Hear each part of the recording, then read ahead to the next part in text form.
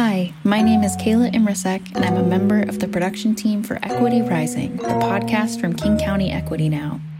In this episode, our host Trey has a conversation with Antony Vincent, writer at Têtu Magazine, a prominent French LGBT+ magazine that's on a mission to make the world more gay.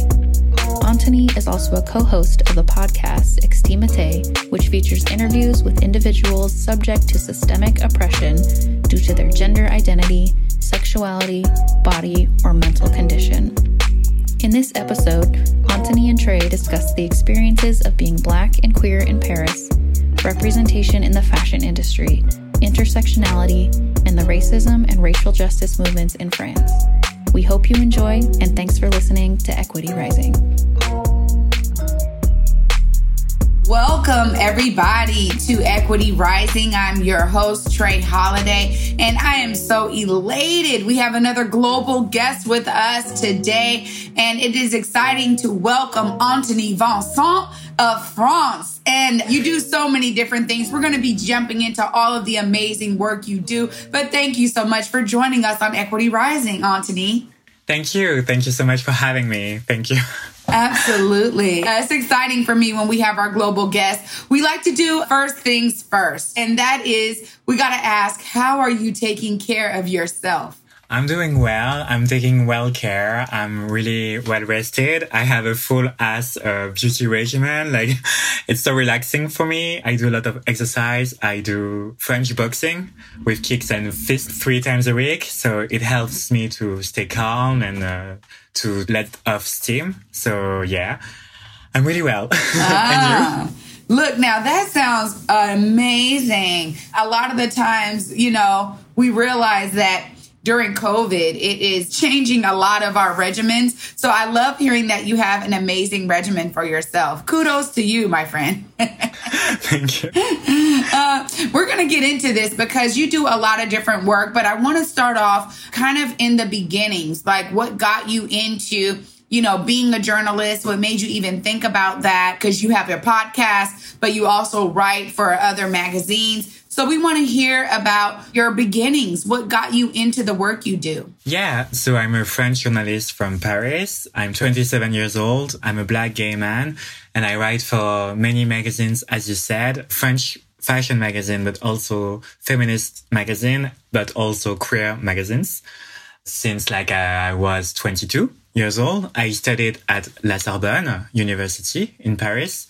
And since then, I'm a full-on journalist. I also have a podcast that I co-founded with Douce Dibondo. She's a Congolese bisexual cisgender woman. And we do co-host a podcast, which is called Extimité, which means extimacy in a way, like intimacy, but towards the world. You do a lot, clearly. As you just named off, so many different publications that you write for. How did you get connected to all of the magazines that you work for? Yeah, I was at La Sorbonne University and I was a trainee for many magazines such as Grazia, Le Figaro, Madame Figaro, which are fashion magazines in France. And that's how I put a foot into this world. And then, as a journalist, as a freelancer, I tried to sell works to different magazines. And as a gay man myself, I wanted to write about what it's like to be Black and gay in France, about the queer community, but also the racism in this community and how we can fight that and fight this homophobia that can exist in Black communities also. So let's face our problems and solve them together. So that's how I put my foot into this world of media. Wow. It's so amazing to me because as we were getting to know each other on our other call, it was so apparent how connected our struggles are all over the world. It doesn't matter if you're in the US, if you're in France. We're dealing with a lot of the same issues, and we have a lot of homophobia, transphobia in our community as well. What are some of the things that you feel you've been able to do to push the needle forward so people understand the need to eradicate transphobia and homophobia? Yeah, I try to write a lot about those things with people who are concerned about those things, with people who live those issues, such as transgender people and queer people in general, into my writing, but also throughout the podcast, Extimité. We invite guests who can tell their stories about being transgender or being a lesbian or being a gay man or stuff like that. And also keeping in mind intersectionality, which can help us understand the specificities of those issues in France in this context.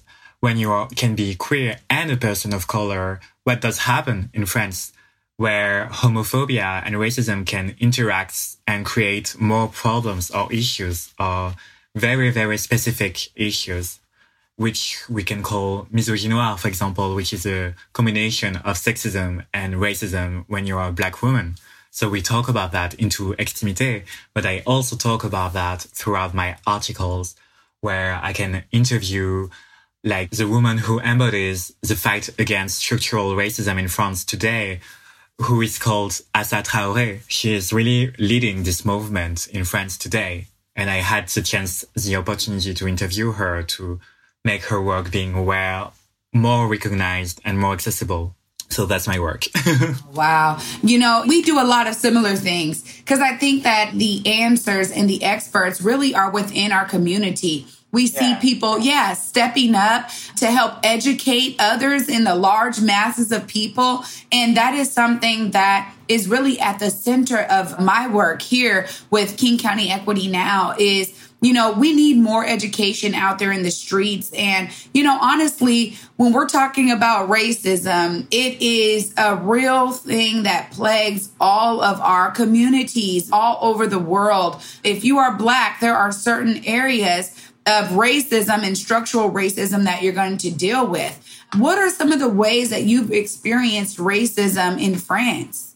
Yeah, this is a really tricky question for France, because French people act like racism doesn't exist, as if it was something from the past that we eradicated, but it's not the case at all. They act like a colorblind philosophy.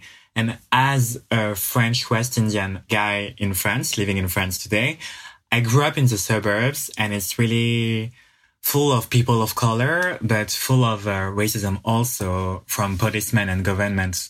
So we have, this is a tricky question because it has a lot to do with colonialism, because we are not yet a post-colonial society, but French people act as if we were. I remember being identity checked by policemen when I was only 12 years old. I remember my little brother being beaten up by policemen when he was only 14 years old. I remember being ethnically profiled by security guards everywhere. So since I was a little kid, so there's structural racism everywhere. And as in the US, it's different, but similar in a way, in so many ways, as you just said. Wow. That's the thing that pains my heart sometimes to understand. It doesn't matter where we are, that it really is on us to continue to work and fight towards liberation for us all, because ultimately, you said it there, Antony, that, this colonialism, the ideals that came with colonialism, honestly, are a major driver for so much of the caste system we see when we're talking about, classes and races and ethnicities and putting them on some type of, hey, you're better than this one or this one's better than that one. It really is unfortunate that we have to live through all of this. And one of the things that I think has really inspired me about how you guys deal with things in France is you guys are not quiet about these issues. You guys will take to the streets and protest when you see injustice, when it's felt. And I really want to ask you, because we just experienced, all of these global protests after George Floyd's murder. And I think it just kind of wrecked the world in terms of we're tired of seeing this. I know the issues in the U.S. permeate throughout, but how is it there? Because you guys do protest a lot, and it seems like you guys get out there and fight injustice often. But how does it play out there? Yeah, it's really complicated because maybe in the US, it looks like you can speak about it, about white supremacy, about racism, about structural racism. But in France, it's really a big, big, big taboo. We don't talk about racism at all. Like we act like it doesn't exist at all. And it's why we have to go into the streets and protest against that, because it's such an issue and an invisibilized one. So I remember in 2005, 2 teenagers died of electrocution in a transformer station where they had taken refuge because policemen were hunting them. They were like 16 years old or even little.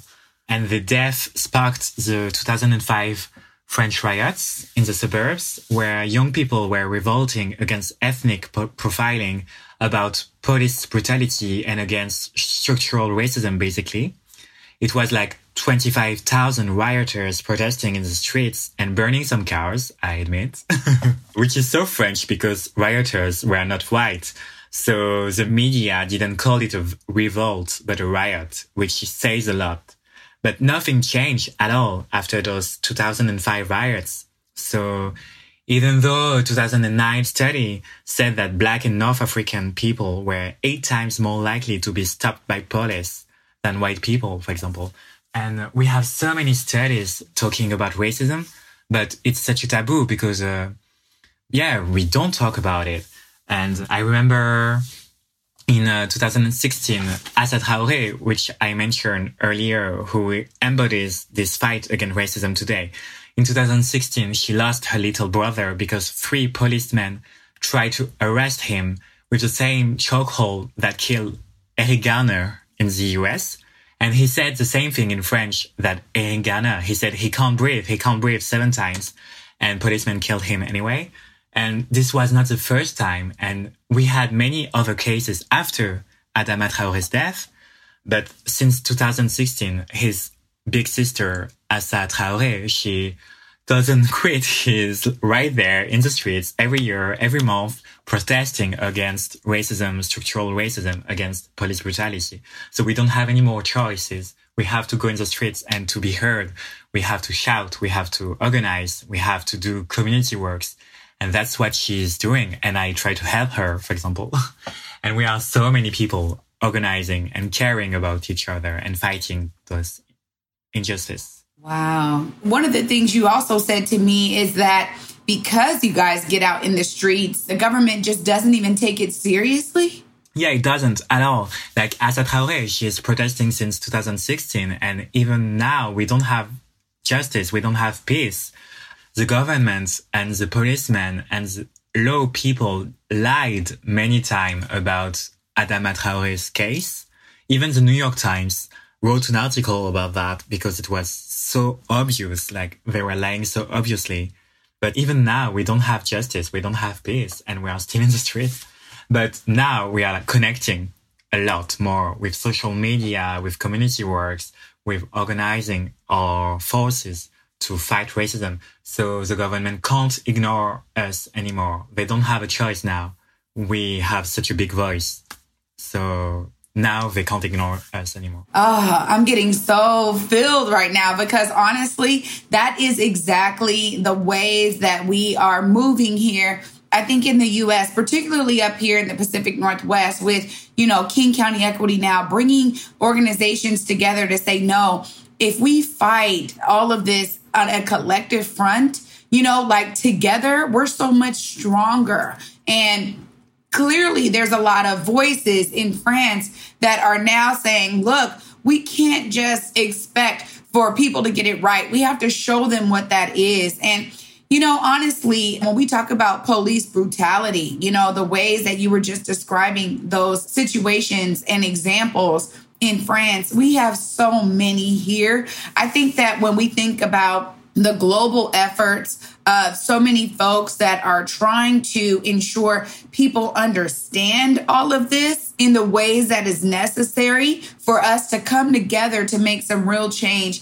it's phenomenal. But also, it's one of those things where it feels like it's a sign of the time. So I just thank you for giving us those examples because it really showcases the connectivity of all of our issues globally and how we're getting out and we're really demanding equity. I think that's really what it is when we talk about it. That's why I love the term of equity now, because it really goes for everywhere. One of the things I talk about often on this podcast is that equity needs to be infused in everything. You know, you're saying, look, I'm a gay, proud Black man, you know, Frenchman, and you're writing for fashion magazines and you're able to infuse that into fashion. How do the two intersect when you're thinking about some of the ways that equity needs to also be brought into the fashion industry? Yeah, that's a good question because, for example, in the fashion world, we have like 4 big cities who showcase fashion shows.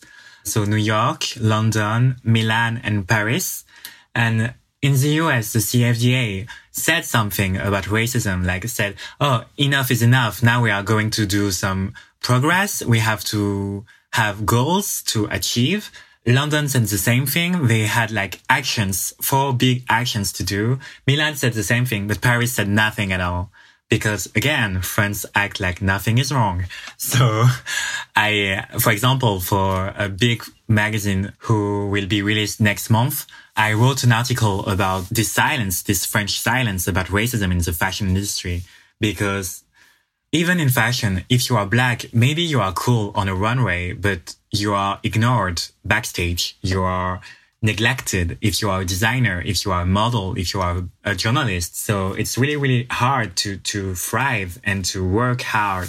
So, for example, if you are a Black fashion designer in France, we have so little examples, like maybe 5 fashion Black designers. But among them, if you are a Black fashion designer, you are treated as an emerging designer forever and always, even though you are working for 20 years. So it's really, really hard. And when we have like one fashion designer who succeed, for example, Olivier Rousteing at Balmain, a big fashion house, Olivier Rousteing is like the exception that justify the rule because he's the only one. So French people are like, oh, racism doesn't exist because we have Olivier Rousteing, but it's not a proof. It's only an exception. So this kind of thinking, I write a lot about this because it's so structural. Fashion is such a good example because it's intricated with entertainment industry, with the cinema, with the culture, with the economy, because fashion is so important for French economy. So it's like a soft power because everyone everywhere knows Chanel, for example, or Dior. But those kind of big fashion houses are rooted in colonialism because the fabrics, the workforce is everyone and everywhere. This is rooted into colonialism and post-colonial economy. So it's really, really a big mirror of those issues, those social issues. And it's really interesting because it speaks to so many people because everybody get clothes. So everybody can understand where cotton comes from, where silk comes from, where clothes are made in poor countries throughout the world, into Asia, into Africa, into ex-colonies.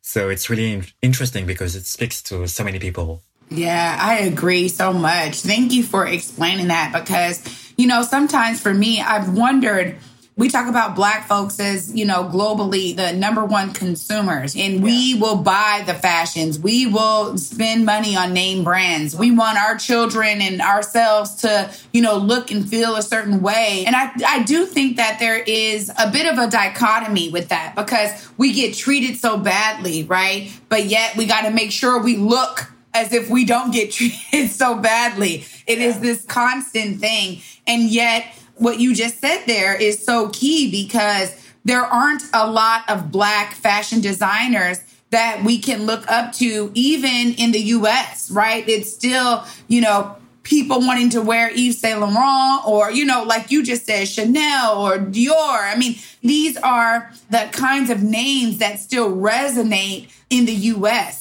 It still goes back to colonialism. And yet, even though we know that these, you know, main brands are run and often owned by, you know, white folks, we still spend so much of our paychecks or whatever to try to connect to that or to maybe be a part of it or to feel that we are accepted there. I just wonder from your perspective and seeing it on the other side, Is that something that you also see when it's like, Black people flocking to buy these fashions? Yeah, totally. Because even like in the French hip hop industry, people are like making songs about buying Gucci, Saint Laurent, Dior, and Balmain.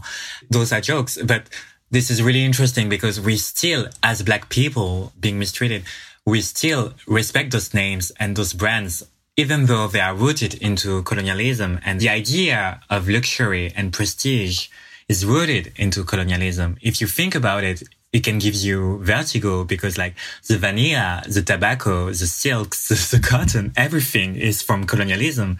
And those big fashion houses made coins and thousands of dollars exploiting those forces and those clothing and those materials. So it's really interesting. Even in France, like, yeah, we still buy into this idea of luxury, which is rooted into white supremacy. I remember reading a sentence by the guy who invented free public schooling for everyone in France. He's called Jules Ferry.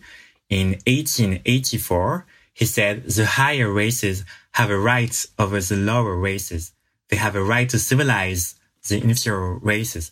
So this is rooted into our culture, into our way of thinking, into our way of seeing what is right and what is strong and what is powerful and beautiful. We still like buy white supremacy. Oh, man, that was so beautiful how you wound that together because you're absolutely right. Again, the similarities of what we're talking about and how we experience things from all over in Washington State right here to where you are in France, it's actually really stark for me. And that's why I really have been enjoying all the guests on this podcast.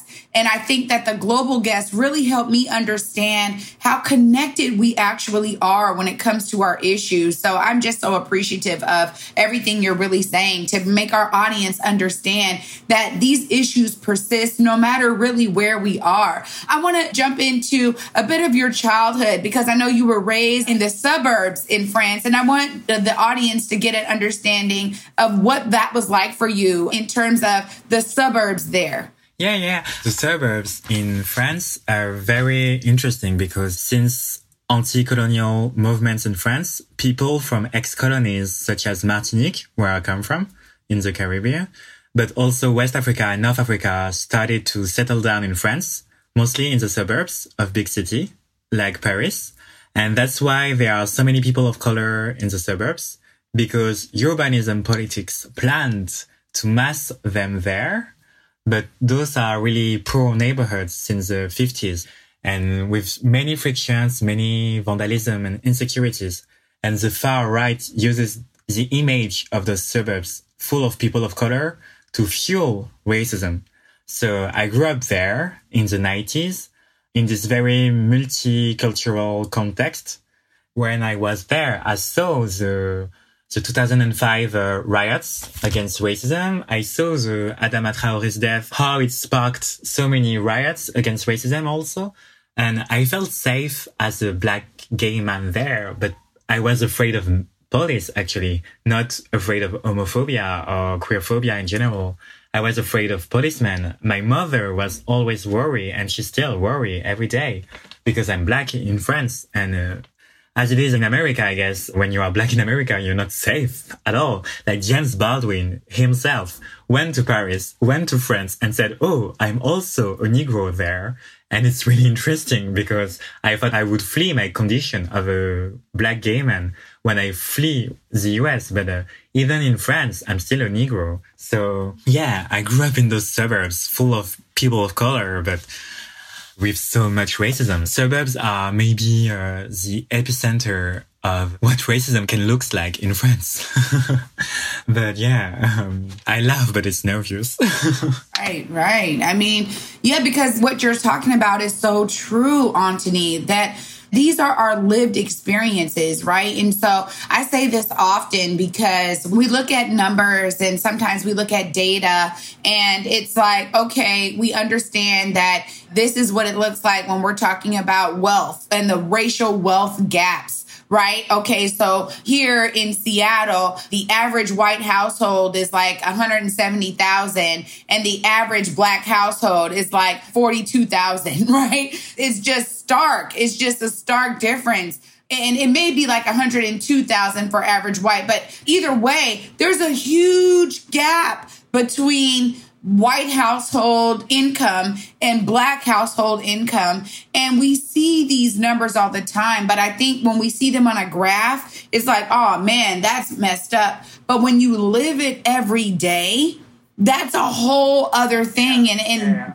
trying to get allies to understand that and bring it out in a way that still allows Black folks to have the power that we have because we are brilliant and we help to build this entire world, right? When you start thinking about it globally. And I think that it's important because without the free labor of so many, colonialism couldn't have even succeeded the way that it did. And that's why it's important to always uplift the beginnings, right? How do you guys do that there in France? Because I know here we talk about the slave era, but we talk about it in the Black community with a terms of endearment of, the sacrifice that our folks had to make back then when we're always thinking about our ancestors. How do you guys incorporate the ideas, your ancestors on French land there for future generations and current generations? That's a really good question. And as you just said, in France, we don't really have data. We don't really have racial data. We have many studies, but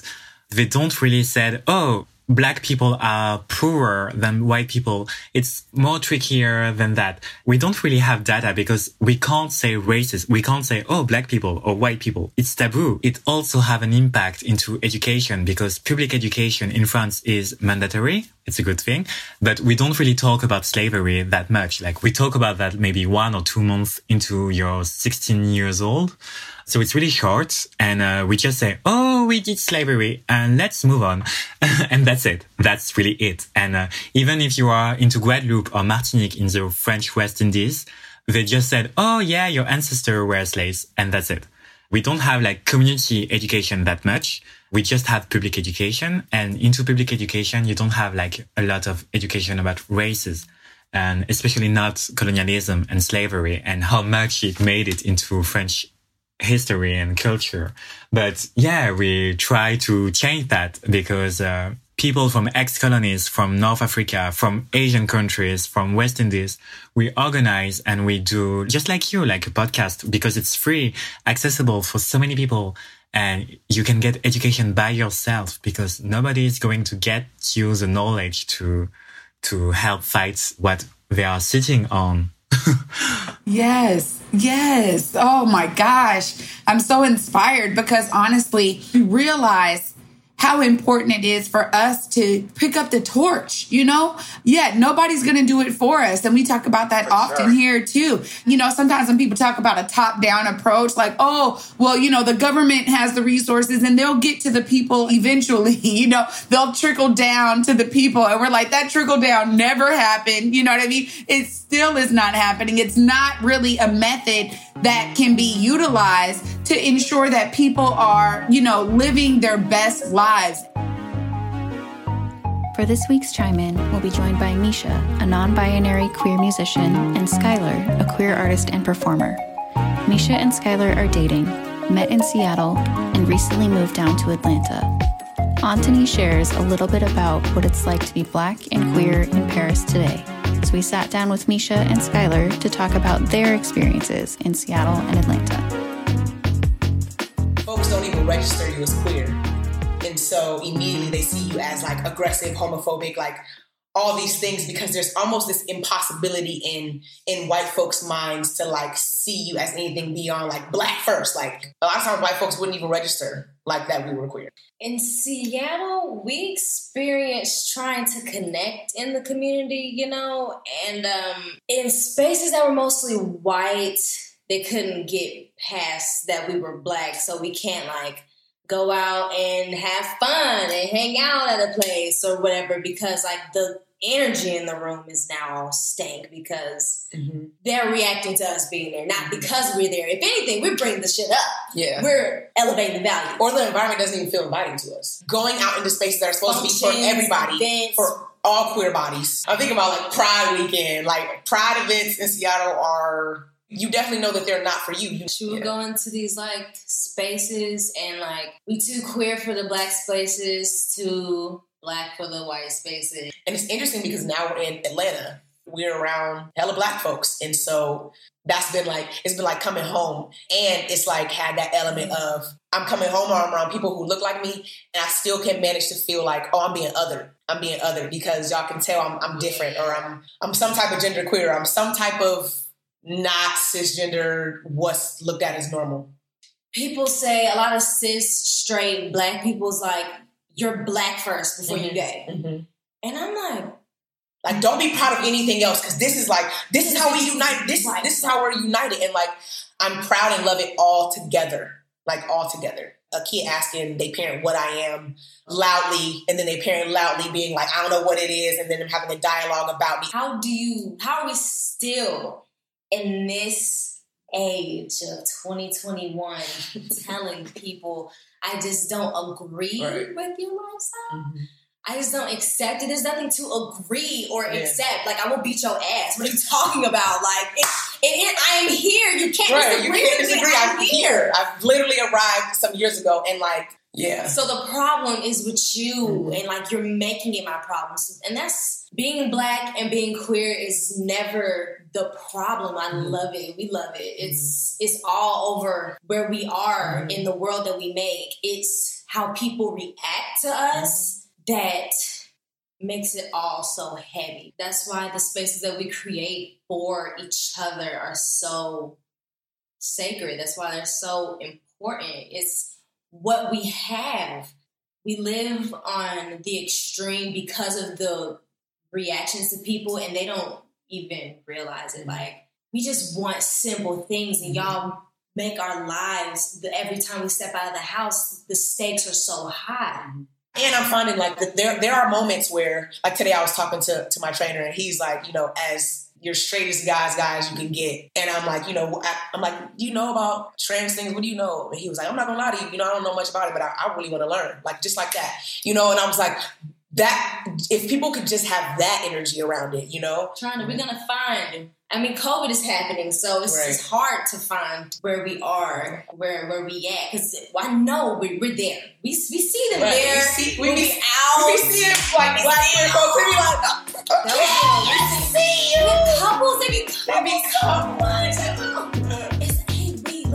us, look at us. It's us too. So it's so beautiful seeing down here. And I just want to Huge thank you to Misha and Skylar for sharing a part of their story.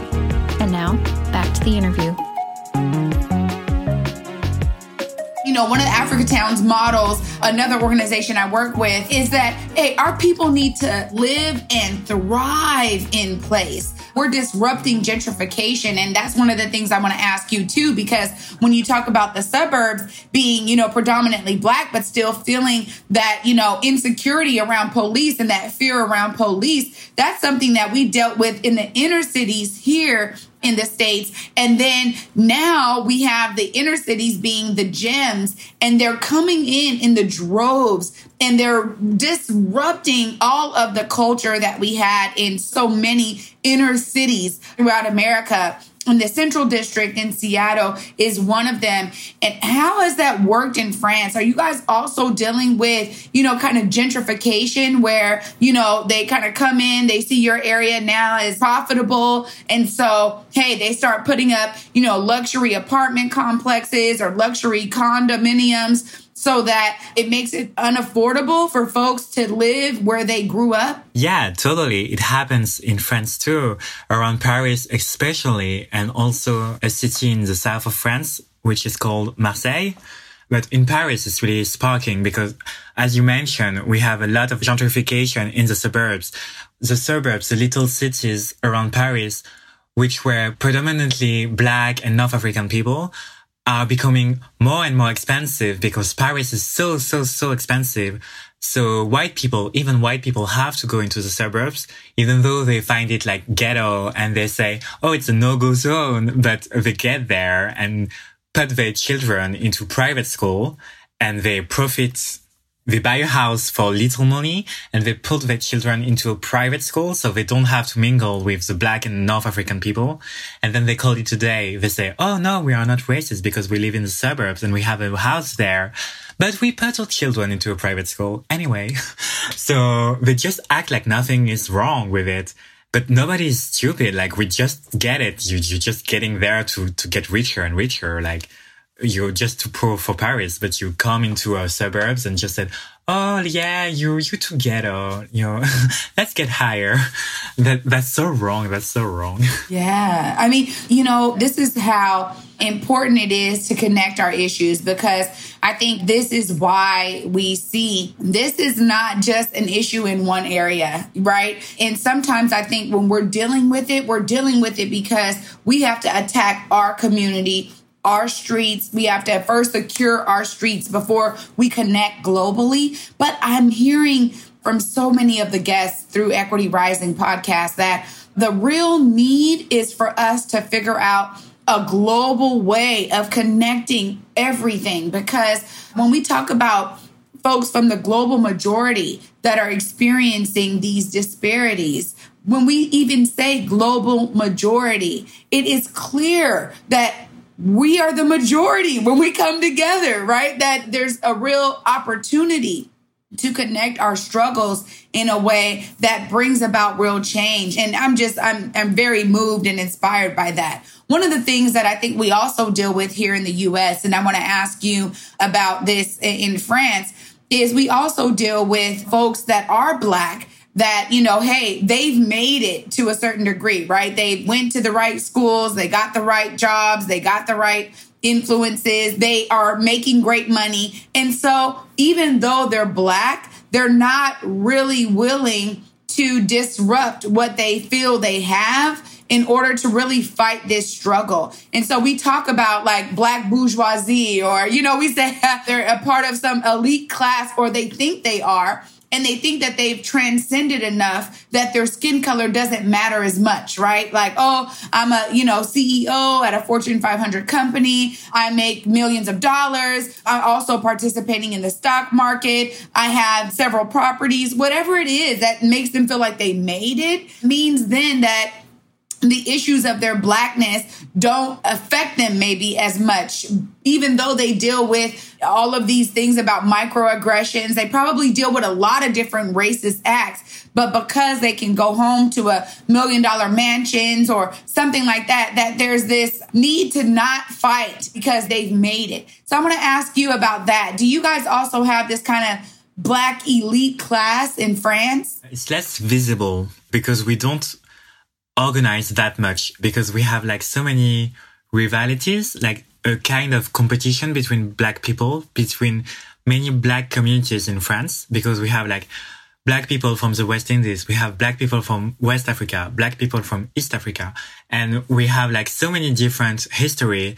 This is a big difference with Black people in the US, because you are from many, many generations. You are here for a long, long time. But we have still a lot of like different waves of immigrations, and with different stories and different aspirations.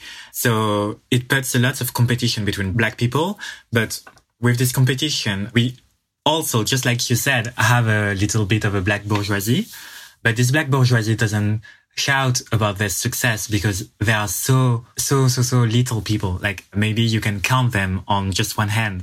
And they are, again, as I said, like the exceptions that prove it's a rule. They are the exceptions.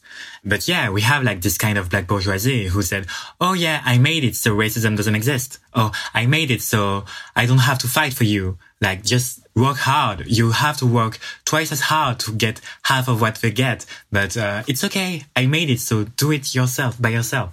But no, it's not okay. Because when they will have children, their child will face racism also when they go to school or when they want to study abroad. Or, yeah, if you are in the wrong neighborhood at the wrong time, people only see your color. They don't see your expensive watch or your expensive suit. Like, if they want to shoot you, they're going to shoot you. This is structural racism, and money can't get you away from racism. That's right, because there's no way to change your skin color. Folks have tried, but it doesn't work. So I agree with you there. This is why, to me, when we talk about equity being infused in everything, it is because so much of the world has been built to ensure that, the colonizers all over the world really retain majority of the wealth. And I loved hearing what you said earlier in connecting that to the fashion industry and how it really ties back to colonialism when we talk about the materials that are used and all of that again, there are certain founding families that still are receiving so much profits because we do use cotton the way we do, or we do use silk the way that we do. And I agree with you wholeheartedly there. I think it's really interesting to me to understand more of the nuances when we start tying a lot of industry, major industry now, back to colonialism and to the families that spread it and how they have protected their wealth over time. So this has been phenomenal. I know that you also were able to travel quite recently to Seattle, and I want to hear about your experience because that's really exciting that was the first time you came to the U.S. You came right here to my hometown. How was that for you, seeing how we are up here? Yeah. I went to the US, to Seattle for the first time in 2019. And it was for an article I was writing for the major gay magazine in France, which is called Têtu, which means stubborn. So Têtu sent me to Seattle to see how Trump will get reelected or not and how people felt about it. So I went there and I was sleeping into a hostel and I was going in the street, talking to people, gay people, transgender people, homeless people, and talking to them, trying to understand how the climate was, how the political and social climate was, about gentrification also, because you have in Seattle so many startups like Starbucks and Microsoft and stuff like that, big companies who are coming there and makes the houses becoming more and more expensive. So it's really interesting. And I was there for 5 days and I went into gay clubs also just to understand how it works and how people feel. And I remember taking taxis, for example, and talking to Black people who were coming from East Africa. And we don't have many East African in France because of immigration and colonialism. And it was really interesting to see the difference, but so many similarities between your struggles and your success and our struggles and our successes. And yeah, I went there and I meet up with your friend, David. And it was really interesting because he's a dancer and a choreographer and he take me into his dance company. And it was really funny. And I understand a lot of things thanks to him. That's awesome. I'm glad that you enjoyed Seattle and got to see a bit of what we have going on over here. So that is amazing. Glad that you got with someone like David, prominent gay man in our Seattle scene, and especially with regard to the arts. So I love that. Sounds like you were in the right company, honestly, while you were here. So that's amazing. And yeah, we do have a lot of East Africans here. It's very much a prominent factor when we think about the diversity of Seattle and the pockets there. We've been doing a lot of work recently to connect more so that, I think there was a bit of a misnomer, right? Because we're hearing, and I've been learning a lot about, hey, when a lot of Africans come over here and they migrate to America, they are told, hey, don't mess with Black people, Black Americans, they're lazy, they're thugs, they're this, they're that. And they're told a bunch of stories, honestly, to try to disassociate themselves from American Black folks. And as people have been telling me their stories and how, when I was in the immigration room, they were telling me this. When I was over here and I was trying to get my paperwork situated, I kept hearing these stories. And I'm like, wow, there is a real direct attack to ensure that we do not connect ourselves as just Black people, right? And that right there is something that internally in the community, we're working to make sure that we break down those barriers, because it's complete nonsense, first of all. And second of all, the ideas around how much stronger we are together, that's what feels like they were trying to disrupt. I know you were talking before with me about how, you're connecting with so many different people. You said it here earlier, Asians, Africans, and Frenchmen there. How do you guys bring your struggles together to try to create a collective voice in France? Thanks to my podcast, for example, which is called Extimité, we do a lot of community work, because every episode is a different person who come and tell her story and say how is it going for her or they against racism and queerphobia, etc. And also those guests, they have so many talents. Like maybe they are shrinks, or maybe they are yoga teacher, or maybe they are voguing dancer from the ballroom scene. And after those podcasts, after those episodes, we do like a self-care day where we make so many conferences and talks about intersectionality and racism and sexism and queerphobia and how we can tackle that and succeed from that, thrive after that. And we also do like yoga lessons and meditation and voguing classes. So we are taking care of ourselves. We are taking care of each other, and we are getting educated together. We do like conferences and talks, as I just said. So it's really interesting because it helps us getting organized, and we care about ourselves in a way. We are like curators of self-care and education. And this is all small little work. But we also have like so many, non-governmental organizations, but I don't really work with them from time to time. But Extimité is my main focus because it's little, it's local, and I can see how it's working, and I can really, really take care of people and each other. And we are getting links between Asian people in France and Black people in France and North African people in France and transgender communities, the lesbian community, etc., etc. We are we are the majority because we have so many minorities, as you were just saying. And if we think about it, we are stronger together. It can sound cheesy, but it's the truth. And we have to get it. We have to understand it and to work from there. I agree so much. This has just been so enlightening, Anthony. And honestly, I can't wait until like COVID subsides a bit so I can come and visit you in France, because honestly, I love the work that you are doing. Is there anything else because it's a podcast and I'm sure it's all in French, but we can figure out a way to get it translated. How can our audience connect with your podcast and connect with your work? Actually, maybe we will do some episode in English in the future, but the podcast is available on every platforms like Apple Podcast or Spotify. It's called Extimité. Maybe you will be able to write it in your description of this episode of Equity Rising. Also, my name is Anthony Vincent, and I am on Twitter, Instagram, etc., etc. And my handle name is Anthony VNCT. Just in one big word. And maybe you will write it down too. And that's it. Amazing. I'm everywhere.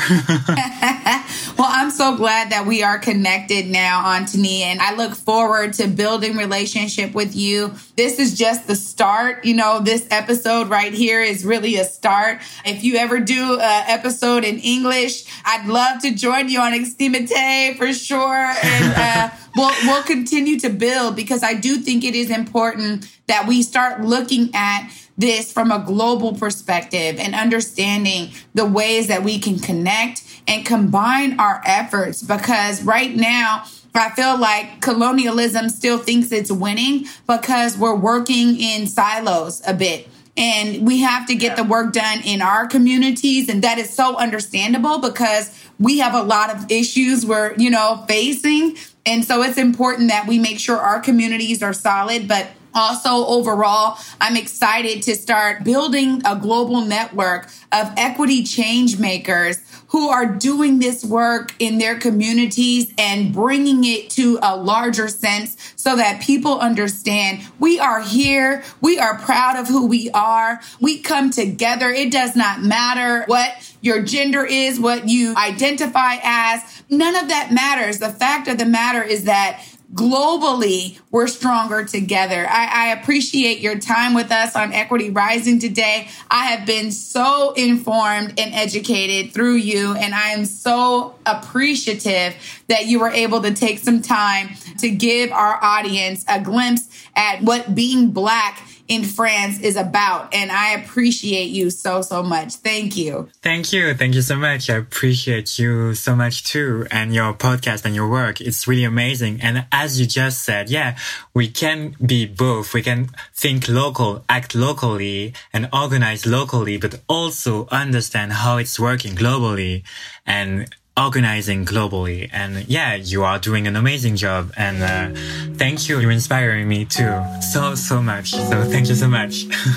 Absolutely, Antonine. We will definitely be in touch. That was another episode of Equity Rising, y'all. I am elated to be able to have this amazing discussion with Anthony Vincent. You guys, we will make sure that we put his podcast and his handles in our description box so that you guys can also connect, because it is important, again, as I just said, that we find ways to bring all of the struggles together. Thank you for listening to Equity Rising. Thanks for listening to Equity Rising. Our next episode will be out next week, Thursday. Subscribe to get new episodes as soon as they come out. And if you enjoy the podcast or have learned something from these conversations, please tell your friends and rate and review us on Apple Podcasts. You can follow King County Equity Now and Trey Holiday on Instagram, Facebook, or Twitter. Thanks for tuning in.